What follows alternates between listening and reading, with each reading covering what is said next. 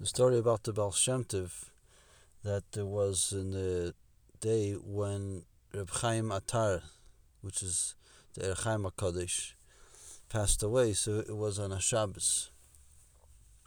So the story goes like this, that the Baal Shem Tov was washing for Al Natilas Yadayim for Shalosh Shudas. He sat down and made Hamaitzi, and then he turned to his Talmidim and he said in Lashon HaKodesh, which it is known that the Baal Shem Tov barely spoke Lashon HaKodesh. He spoke almost all the time in Yiddish. So the fact that the Baal Shem Tov is now suddenly using words of Lashon HaKodesh was something very rare. So the Talmidim were able to feel that something extraordinary is going on.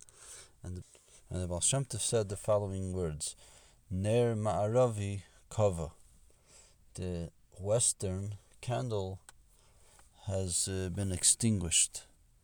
Of course, the Talmidim were clueless as to what exactly does this mean. So after Shabbos, the Baal Shem Tov explained to his Talmidim that this meant that the Reb Chaim HaKadosh passed away. And the Baal Shem Tov explained how he was able to know this. So the Baal Shem Tov explained like this: there's a certain heilige kavana that's revealed to only one tzaddik in every generation.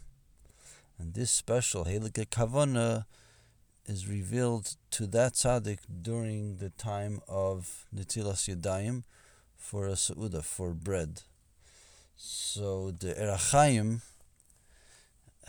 he was zeicha, and he was that tzaddik of the day to be zeicha to have this kavanah revealed to him during Netilas Yadayim.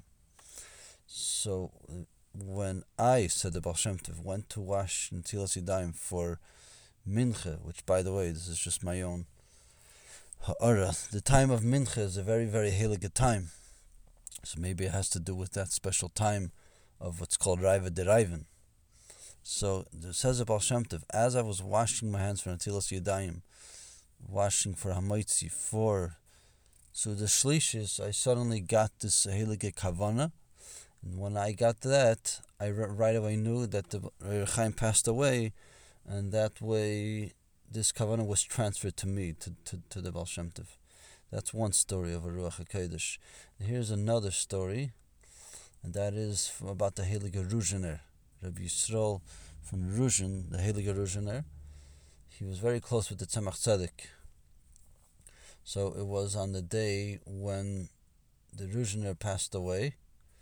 The Tzemach Tzedek was in his room. It was about 3 o'clock in the afternoon. Suddenly the Tzemach Tzedek asks either one of his sons or one of his shamoshim to bring him his tefillin. So they went and brought him his tefillin, and then suddenly he took out a knife or a scissors and he tore kriya.